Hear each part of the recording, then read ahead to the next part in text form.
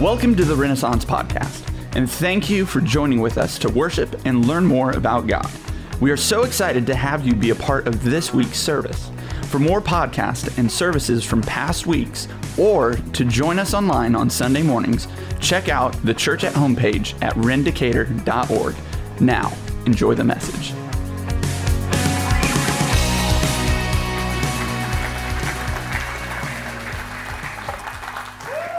Good morning. Good morning. How you guys doing? Happy fall. Happy fall. I woke up this morning and I was like, I'm looking for some rock salt to put on the sidewalks because it's a little chilly. Don't want to be slipping on any ice out here. Oh, you didn't get up that early because you're at the 11. Okay, I see you. But I was up that early and it was cold. But it's fall. Anybody loving fall? Yes, it's a lovely season. That's my wife's favorite. So she's here. She's right there. There's pumpkins everywhere. I like pumpkins. I do like all things pumpkins. Moving up here from Texas, it's great because there's actually a fall season. You know, in Texas there really wasn't. It's just kind of an extended summer and then a little bit of winter, but not a cold winter. But there was really no fall, right? So there was a whole lot of stuff that happens in the Midwest that doesn't happen in Texas around this time of year, or it happens and you're like, oh, why am I sweating? So this is like great weather. It's a great fall. Get the pumpkins. I love pumpkin in my pie, but not in my coffee. Anybody? Or anything else? Just put it in my pie, but keep it out of everything else. Like pumpkin spice everything. You can just go away. Don't pervert it. It's just perverted pumpkin is what it is. Wait, that's what I said. It's not what I... See, off notes. Okay. All right. But, so a couple of months ago, Jen and I celebrate our 20th year anniversary. Yeah. Yes. Anybody more than 20 years? Yes. Congrats. It doesn't mean things are going good, but I'm just saying congrats anyway. Like, right? Like you're just sticking in there. But no, I pray that it's going great for you guys. It's one of the best, it's the second best decision I've ever made in my life. So she's second to Jesus, just so you know. So Jesus is kind of a big deal, but she's right up there. So we went on this trip. It was this 20-hour road trip in 2.5 days. So that was us celebrating our 20th year anniversary. And this is us in the mountains, in the Blue Ridge Mountains. This is us, I guess. Yep, Smokies, Blue Ridge. That's where we met. We met in Virginia in the mountains, but this is North Carolina, I believe. A little pull off, and just a great time. Like like marriage is going pretty well when you can take spend 20 hours in the car in 2.5 days. And the second part of that trip though was picking up a puppy. So we had some friends in North Carolina. Yes. And they do the golden doodles. Anybody golden doodle? You got some? You got one?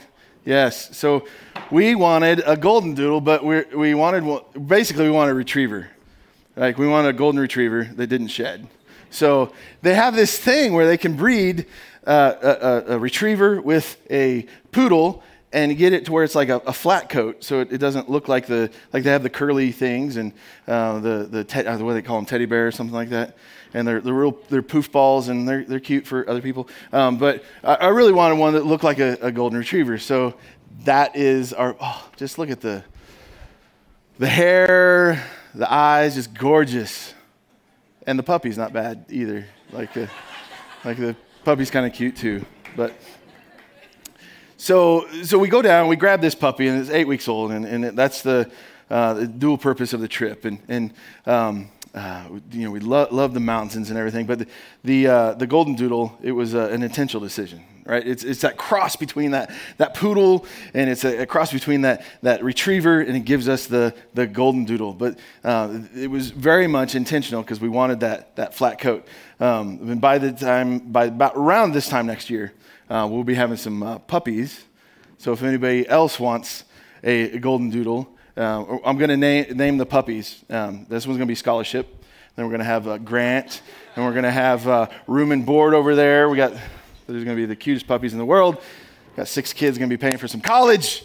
So if you'd like to support a family in Illinois and help pay for their college and get a beautiful golden doodle puppy, Shameless plug.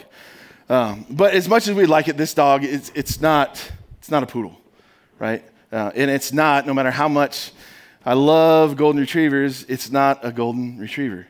It's neither. It's an expensive mutt, right? It's a crossbreed. It's not a purebred. It's not AKC. Like none of them. I'm like, man, people are dropping some cash on dogs that aren't like registered. Like they're intentional mutts. And like we got a great puppy, but I'm looking up retriever, and that's what I want. Like it's devoted, it's loyal, right? It's playful, right? It's a family dog, and so I want the retriever. And then you got the poodle. It's like super intelligent, and like I'm looking up the characteristics, and one of them said mischievous, like mischievous, like, and we got that one. Like that one jumped over. But it's a puppy, so our puppy's kind of like that. But one actually said ridiculous. Like I think we got a little bit ridiculous, definitely, when they were describing their poodles. So that one, right now, at this point, is a little bit of that dog. But super smart, so we're loving this puppy. But it was intentional, and our preference was that we wouldn't, have all the shedding of that golden retriever. They shed a lot. Right? And so we didn't want the shedding. But how often do we do that with Jesus? We do that with the church. Like we don't really want purebred Christianity. We want the things that are a little more palatable. Right? It seems really difficult to shed myself daily, right? Deny myself, pick up my cross, die daily. It seems like something like, do you got anything in a little more of a flat coat? Like that's kind of more of what I'm looking for. But, to love others as Christ loved us. Whew, okay. We got something that's hypoallergenic. Like I'm looking for something a little more, less abrasive, like to my nostrils. Like it's just a thing. It's a thing I got. But we do that mix. So like we mix in a little bit here and a little bit there, and we dilute the Christian walk. And then sometimes we'll complain that it's not working. Like I tried Jesus, I tried Christianity, and it's just not working. But what we tried is a golden doodle faith, right? We tried this mix, this blend, and so we've stripped away the things that maybe are a little uncomfortable and maybe the things we don't want. And we've picked up, and we're really great at picking up stuff and adding it to the church and adding it to Jesus and adding it, and it's not at all what he intended. So I need, we desperately need not what is hypoallergenic faith. What we need is a faith that is that hypostatic union. So I'm going to explain a little bit of what the hypostatic is. It's one of the coolest theological terms. All right, it sounds like it could be a pretty great band name. They're going to be playing at the Devon here next weekend, hypostatic union. Woo! Like it's, yeah. It describes, but it describes Christ coming in the flesh. Like he's fully God and he's fully man. Hypostatic union. It's the union between God and man. It's 100% God, 100% man. And we'll discuss the immense importance of this hypostatic union in a bit. But let me sum it up in one verse. Romans 5:8. It said, but God shows up his love for us in this. While we were still sinners, Christ died for us. Christ died for us. Christ. He took our nature, stepped into flesh, became man, and yet was fully God. And he died in our place for us. The hypostatic union it's this mystery of him, right, who was from the beginning, stepping into humanity, and that person who is Jesus, the Christ. So let's continue our journey through the letter of 1 John, as we're in this series in 1 John. So this is that heresy or that false teaching that John is attempting to correct or attempting to bring warning about. They love this special relationship. The Gnostics, they loved the special relationship they had with God. They loved being enlightened, right? Their spirit being made alive. What they didn't like, where they began to do this golden doodle work on the faith was the flesh. The spirit was good, the flesh was bad. So I can do whatever I want with my body, right? Maybe you're like me and you struggle with that sometimes. Like I don't need to come under anything here because I still love the Lord. So I don't have to to make, anything that I'm going to do with my flesh become obedient to Christ, right? But that's where they were getting, except to a nth degree. So spirit good, flesh bad. So I can do whatever I want with my body. It's bad anyway, right? I can treat others however I want. That's why earlier in this book, and again, John just keeps repeating, love one another. Love one another. Because where they were getting off is like, it doesn't matter if I love you. It doesn't matter if I serve you, because you're flesh. You don't matter. Like, all that matters is spirit, and I'm enlightened, and maybe one day you can be enlightened too. I have this special relationship, and maybe one day you can have this secret knowledge, a secret relationship with God too. So that was this stuff that he was correcting. I don't have to love others. I don't have to serve others. And John's saying, do not believe them. Beware. This is how you will know. This is how you'll know if they're false. So read with me, chapter 4. Beloved, do not believe every spirit, but test the spirits to see whether they are from God. And now this phrase, from God, is one that he's going to use throughout this section. And it means it finds its origin in God. It finds its origin in God, or there's another place, right? There's like really two spirits. It finds its origin in God, or it finds its origin in something that's not of God. So for many I'll just start over. Do not believe every spirit, but test the spirits to see whether they are from God. For many false prophets had gone out into the world. By this you know the Spirit of God. Every spirit that confesses that Jesus Christ has come in the flesh is from God. And every spirit that does not confess Jesus is not from God. This is the spirit of the Antichrist, which you heard was coming and is now in the world already. Little children, you are from God and have overcome them. For he who is in you is greater than he who is in the world. They are from the world, therefore they speak from the world, and the world listens to them. We are from God. Whoever knows God listens to us. Whoever is not from God does not listen to us. By this we know the spirit of truth and the spirit of error. So let's pray.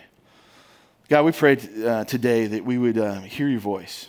God, as we open up your word, that you would reveal more and more of who you are, God. So today, right now, we decide to set our hearts on you, set our minds on you, God, and just allow you to reveal yourself to us, reveal your truth to us. In Jesus' name, amen. So why do we try, though? Why do we try to pick and choose, our Christianity? Let me just suggest to you what I think. I believe one fear in coming to Christ is the whole dying to self concept. So what do? We take things that we like from Christianity. Maybe I try to be more loving, and it really seems like a nice thing to do, right? Maybe we like the social aspect of church, right? It's kind of like a country club, but maybe it doesn't cost as much, so it's kind of great. Or maybe it's I like the way it feels to give. Like we give to the church, we give to orphans, like I give to the poor, and it just makes me feel good. It makes me feel great. Like the guy on the corner, I can give some money, and it just makes me feel good to give, but I still like to get, I use this phrase, and I don't think it's something I should use because I'm too old, but turned up on the weekend. I still like to get turned up. Are the kids still doing that? Is that not? No? I'll check with Dalton. He's got his pulse. Something? No? Is that already gone? Anyway. I still like to have fun. I still like to do me on the weekend. Jesus, you can have that hour on Sunday morning, but the rest of the time I like to get, I'm going to do it again. I like turned up. Maybe my faith doesn't change the way I treat people, right? Maybe during the week at work or in my relationships, I've compartmentalized my faith. So Jesus, you can stay out of my job, stay out of the way I talk to people, right? Stay away from my free time. That's the me time. Stay away from my interests. I'll see you on Sunday, 11 o'clock, maybe. Right? So we do that. We like to compartmentalize our faith and our Christianity. It's like, that's for church. Like I'm a different person at church than I am at home. I'm a different person at church than I am at work. Like guys at work, they'd never believe that I was a Christian, like if they really knew. Like, because my life doesn't look like it. Like the fruit of my life is not that I'm a follower of Christ. And here's the unfortunate lie that we're believing. Like you don't have to sacrifice who you are. His desire is not that you become something else. It's that you become more of who you are, right? He wants you to be you-ier. He wants you to be more like you. And looking more like him, you actually look more like you. And looking more like Jesus, you actually look like the way he intended you to look in the first place. Do you think for a second that he designed you, that he formed you, that he knit you together in your mother's womb with unique temperaments, right? Desires, passions, talents, giftings, right? So when you would come out, that you'd be this colorless, odorless, tasteless version, singing, humming Kumbaya all the time, just like that's some way we feel like, well, if I come to Christ, like I got to be this boring person. So Jesus can have my Sunday, but leave the rest of my life alone. Like I believe the lie that all of me has to die on that altar of sacrifice. But the truth is, Christ, he may be the head, but he calls us the body. He calls us the body, part of his body, where he's the head. And each of us, there's many members, and each of us have a different role, a different function to play, where he uses your unique gifts, your unique talents, your unique temperaments and giftings, right, to support the body. And he did it on purpose. Now, this is what I tell my kids a lot. You're created on purpose and for a purpose. They're on the front row, so I thought I might as well call them. You are created on purpose and for a purpose.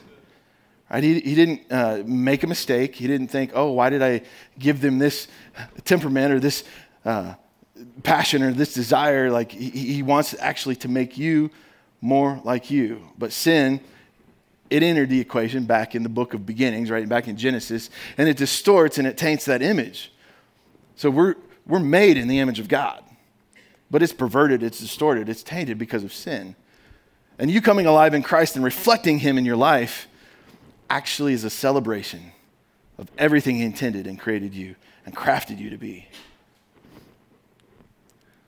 He loves you and he is for you. I just can imagine how much it must really shatter his heart to see people who come to faith and then try to be something that he never intended. They're trying to do this work. They're trying to work it up and change themselves. And he's like, no, I created you, and I like you. I did it on purpose. Now there's some things that need to go away. Like there's some things that have been distorted. It's not clear. It's distorted and perverted because of sin. But the you is there. I just want to make you you. So you reflecting me and imitating me actually makes you more like you. So John is saying, hey, beloved, don't believe, don't be fooled. Right? Don't believe every spirit, but test them. Test the spirits. Well, what is a spirit? Well, there's really only two, right? One is from God and the other is not, right? It's the Antichrist, Christ, Antichrist. Spirit of God, not of God. One brings life and the other brings death. Now the one that is holy is of God, but one that is not holy, it manifests itself, right, in different ways. We're familiar with this. We use this quite often. We talk about people who are a wild spirit, right? Or they've got a mean spirit, or man, he's just mean-spirited. There's in North Carolina, there was this phrase that they would use for kids that were kind of wild and had a lot of energy. Probably just boys, I don't know. But they'd say, "Oh, he's wide open. That Dalton, he's wide." That's what they might say of him. I don't know. He's wide open. You know, so we're familiar with that. We know that people exhibit different spirits, and we say that, man, they just got a peaceful spirit. They just got a joyful spirit. But here, John in verse 4, he assures them that the spirit that is in them is greater than the spirit that is in the world. The Spirit of God that is in you is greater than the Antichrist that is in the world. He who is in you is greater. So how do you test them? What's a spirit? How do you test them? Test the spirits. Like people often will say, Josh, you talk about hearing the voice of God. that you hear the voice of God, that you talk about other people hearing the voice of God, and with a genuine question and genuine concern. It's like, I've never heard the voice of God. And they're saying that because they want to. They want to hear the voice of God, and they're not hearing the voice of God. So it's an actual question. Some people might be accusative, like you say you hear the voice of God, blah, blah, blah. But most people, they're saying that because they want to hear the voice of God. And maybe that's your question today. Like, I want to hear the voice of God. You say you hear the voice of God. You tell stories of hearing the voice of God. What does that look like? And my first response is usually this: how often do you read the Bible? How familiar are you with the Scriptures? How much of the Word do you get in you? And this might seem like just a dismissive answer or like a really trite answer, but I can assure you it's not. Let me give you an example. My wife hates this. I keep looking over there because she's there, but and because she's gorgeous. Like, there's a couple of reasons, but where was I? She's distracted me. So let me. The example I want to give is this: my kids will be in a park, they'll be in a store, they'll be any distance away, and I will whistle. I have a whistle that I do, and they turn, their heads pop up, and they're like, "Dad's calling me," right? Or we have multi-levels in our house, and it's whistle, yeah, they're yelling at me from wherever, but I'm able to call it, and I don't have to yell. I'm not going to remember their name anyway. There's 6 of them, so I'm going to call them by the dog, by something, by my 5th grade best friend. I don't know. Like I call every name in the book, but never their name. So the whistle's just easier, and they know it. Right? They know it. And so they pop their head up and they're like, yes, Dad's calling me. Jen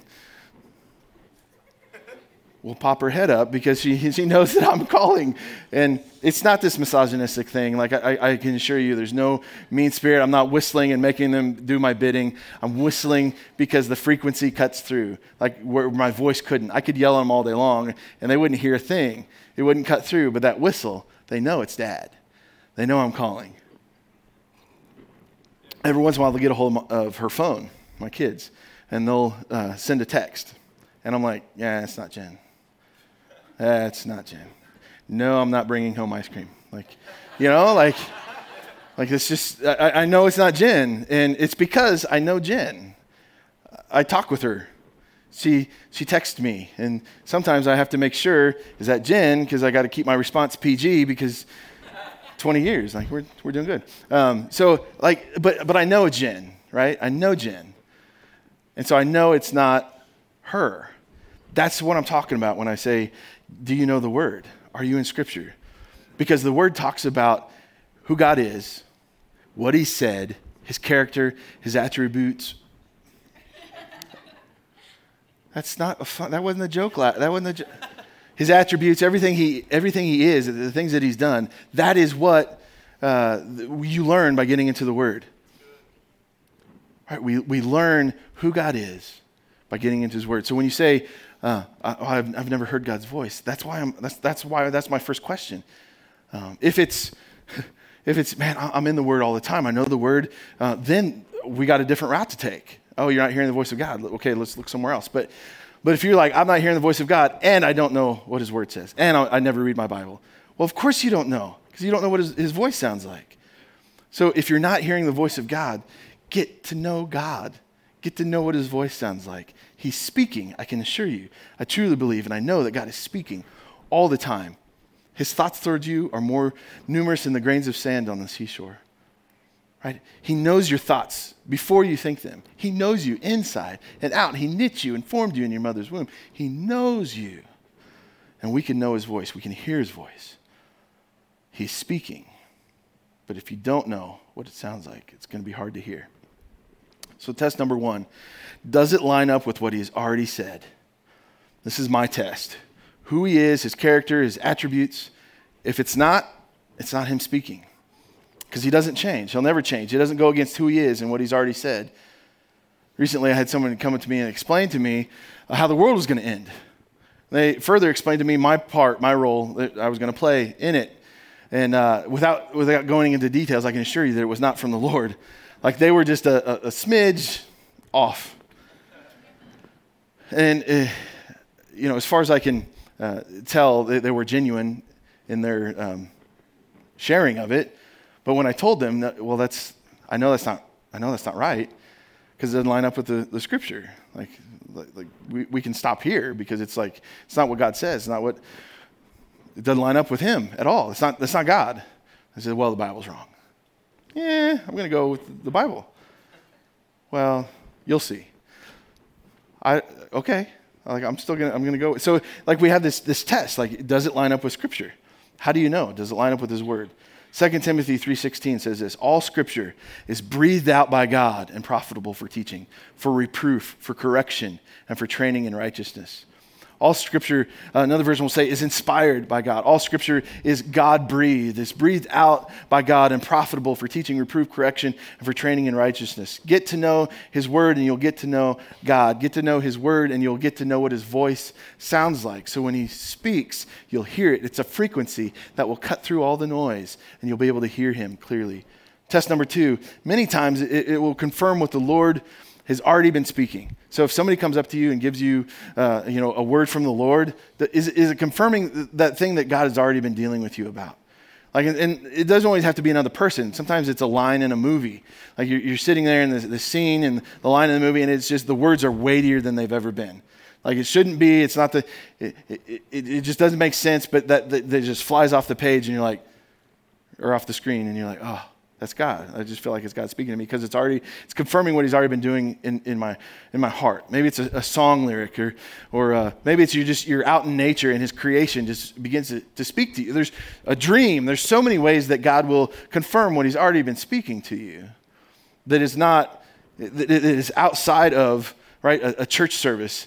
It's outside of his word. But back to test number 1, does it line up with his word? So if I hear that phrase in the movie, and I just go run with it, say, okay, wait a second, is it God? Does it line up with his word? Test 2, revert to test 1. God speaks in different ways through different means, but he never compromises who he is. 2 Peter chapter 2, verse 15, forsaking the right way, they had gone astray, and maybe you're familiar with this story. They followed the way of Balaam, the son of Beor, who loved gain from wrongdoing, but was rebuked for his own transgressions. A speechless donkey spoke with a human voice and restrained the prophet's madness. Most donkeys are speechless, except for their hee-haw. Their guffaw, right? I saw that the other day, the donkey's guffaw, so I had to look up guffaw. But look it up. Go ahead, take your time. But the King James version of this probably puts it in a little more perspective because it doesn't say donkey. It says dumb, speechless, dumb donkey.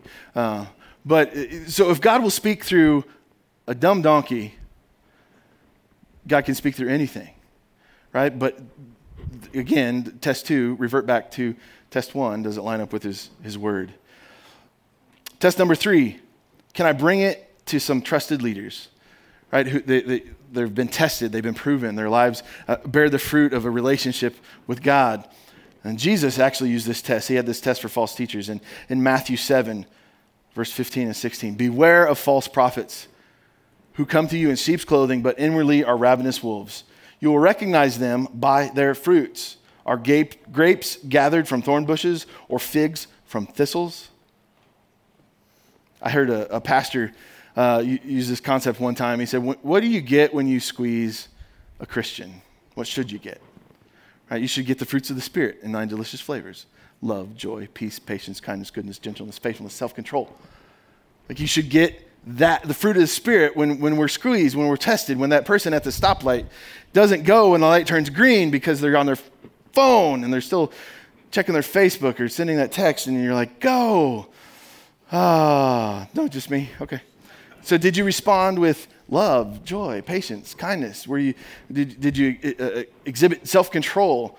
When you're squeezed, when that test comes, and what comes out of your life in that moment?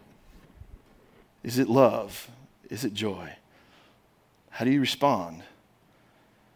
Am I gentle to the person that I disagree with? Do I show self-control? Do people see that kindness and goodness and faithfulness in my life and in my actions?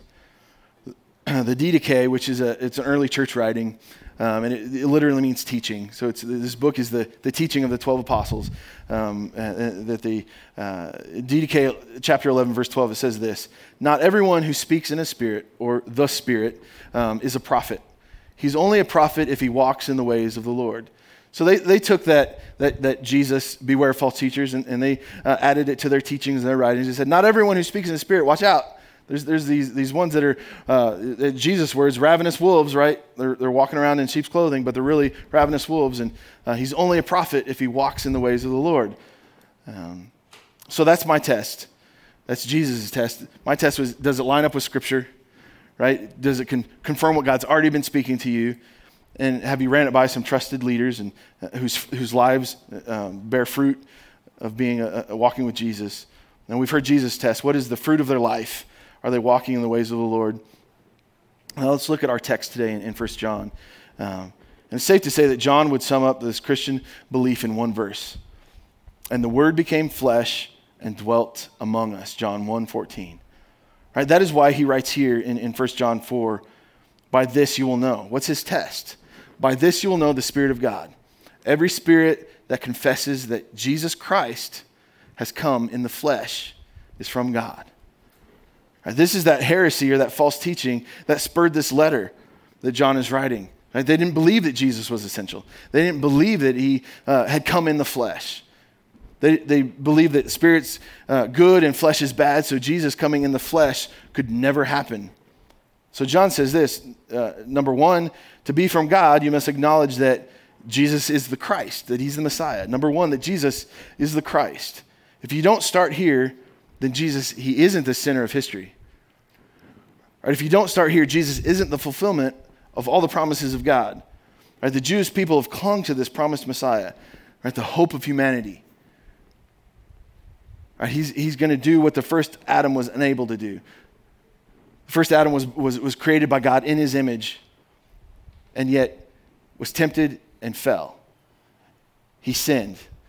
Jesus is often referred to as the second Adam, who's steps into humanity, steps into the image of man, and yet is without sin.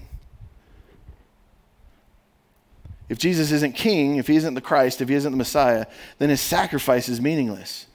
And he isn't seated on the throne. Right? And he isn't reigning as king. Right? Jesus is essential. So John is writing this as this is the test. This is the warning. If they're teaching any other than that Jesus, they're false. Right? The truth is not in them, and they're being used to represent the Antichrist. Right? The spirit that wants to steal, to kill, and destroy. John 10:10 says this: the thief, the spirit of the Antichrist, the one that's not from God, the thief comes only to steal, kill, and destroy. But I came that they may have life and have it abundantly. See, it's either life or death. One brings life and one brings death. By this you will know, number one, Jesus is the Christ. He is the Messiah. He is the promised Messiah. Number two, that he has come in the flesh. To be from God, a spirit must acknowledge that Jesus has come in the flesh. And this is what the Gnostic heresy that John is addressing here would not accept. Right? Physical matter, flesh, right? It's bad. So this real incarnation, this Jesus coming and putting skin on, humbling himself, stepping down into humanity, being born in the flesh, that was inconceivable. Right? That was impossible in their minds. It was, God could never become flesh. He would never do that.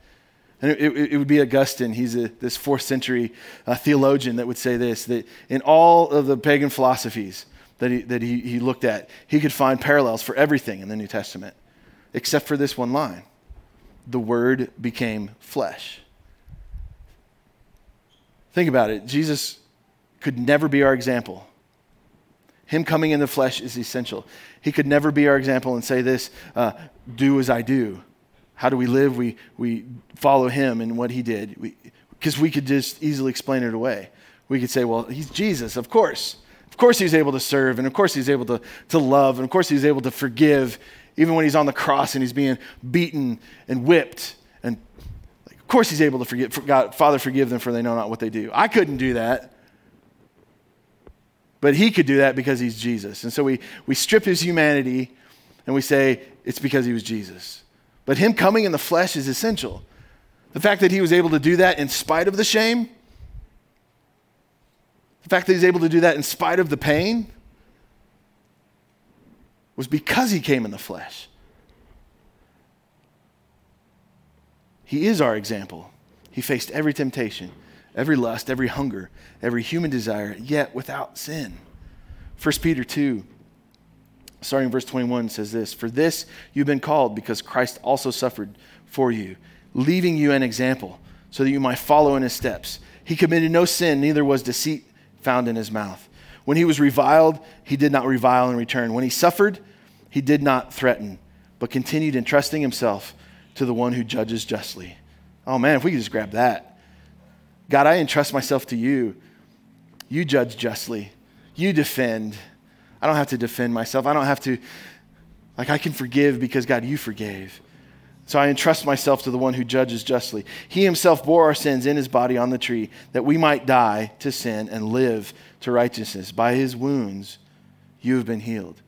By his wounds in the flesh, you have been set free. By his wounds in the flesh, you have salvation. Right? He could never be our high priest, the one who passed through the heavens, that opened the way to the Father. Because he didn't stay dead. He was resurrected because the sin wasn't his, it was ours. He died sinless. And so death had no claim, death had no hold, sin had no hold on him. So that was the power of the resurrection. And because of that, we have a high priest who opened the heavens for us in Hebrews 4. "For we do not have a high priest who is unable to sympathize with our weakness, but one who in every respect has been tempted as we are, yet without sin.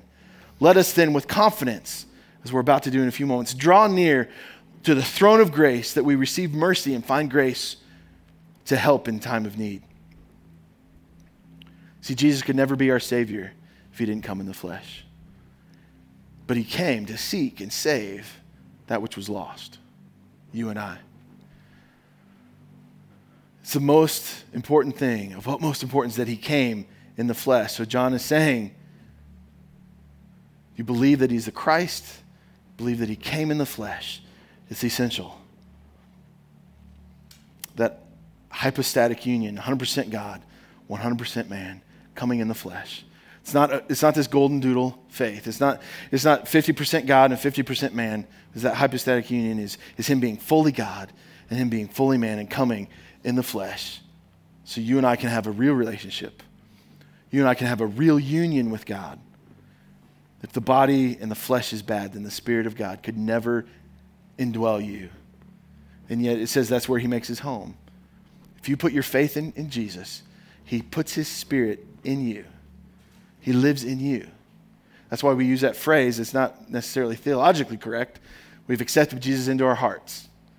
Right? It's maybe an easy way to say it, to grab a hold of it, but his Spirit lives inside of us when we put our faith in Christ.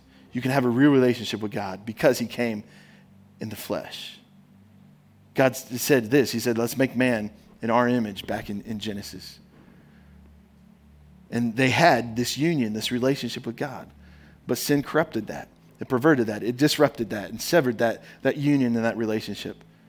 And that's what sin does for us, right? It distorts that image. It just distorts the flesh. And Jesus actually, he dignified the flesh by putting it on in order that you and I might have life. The Word became flesh and dwelt among us, right? God dignifies the flesh so much so that Jesus put that skin on. He steps into humanity, that hypostatic union, fully God, fully man, in order that you and I might be restored to that relationship. Last thing, Jesus said this, speaking of his death and resurrection. "Nevertheless, I tell you the truth, it is to your advantage that I go away. For if I do not go away, the Helper will not come to you. But if I go away, I will send him to you." Jesus coming in the flesh is essential. And John is writing to his beloved, to his children. Christ coming in the flesh is of utmost importance. Christ being the King, the Messiah that's on the throne, ruling and reigning, that's essential. And Jesus said, "I go away, that I'm sending you my Spirit, that he would dwell inside you." It's better that I go away. It's to your benefit that I go away. Let's pray. God, we thank you that we don't have to have a golden doodle faith for fear of losing our life. But God, you will come in and you will restore to us who we were meant to be 100%. The more we reflect you, the more we reflect who you created us to be. So God, we surrender to you. God, we want to lay down our desires and everything that we've added to. God, we wanted that flat coat. We wanted the hypoallergenic. And so we've made it a faith that works for us. But it's not your best. So God, we lay down our religion. We lay down those things that we've picked up along the way. And God, we want to walk in everything that you have for us. God, would you speak to us? May we get to know you by reading your word and knowing who you are and how you speak so that we can know how to live. In Jesus' name, amen. Thanks for joining with us today. We would love to pray for you and make a connection with you. So please check out the Church at Home page at rendicator.org. Here you can ask questions, request prayer, find past messages and podcasts, or support Renaissance through online giving. We can't wait to hear from you.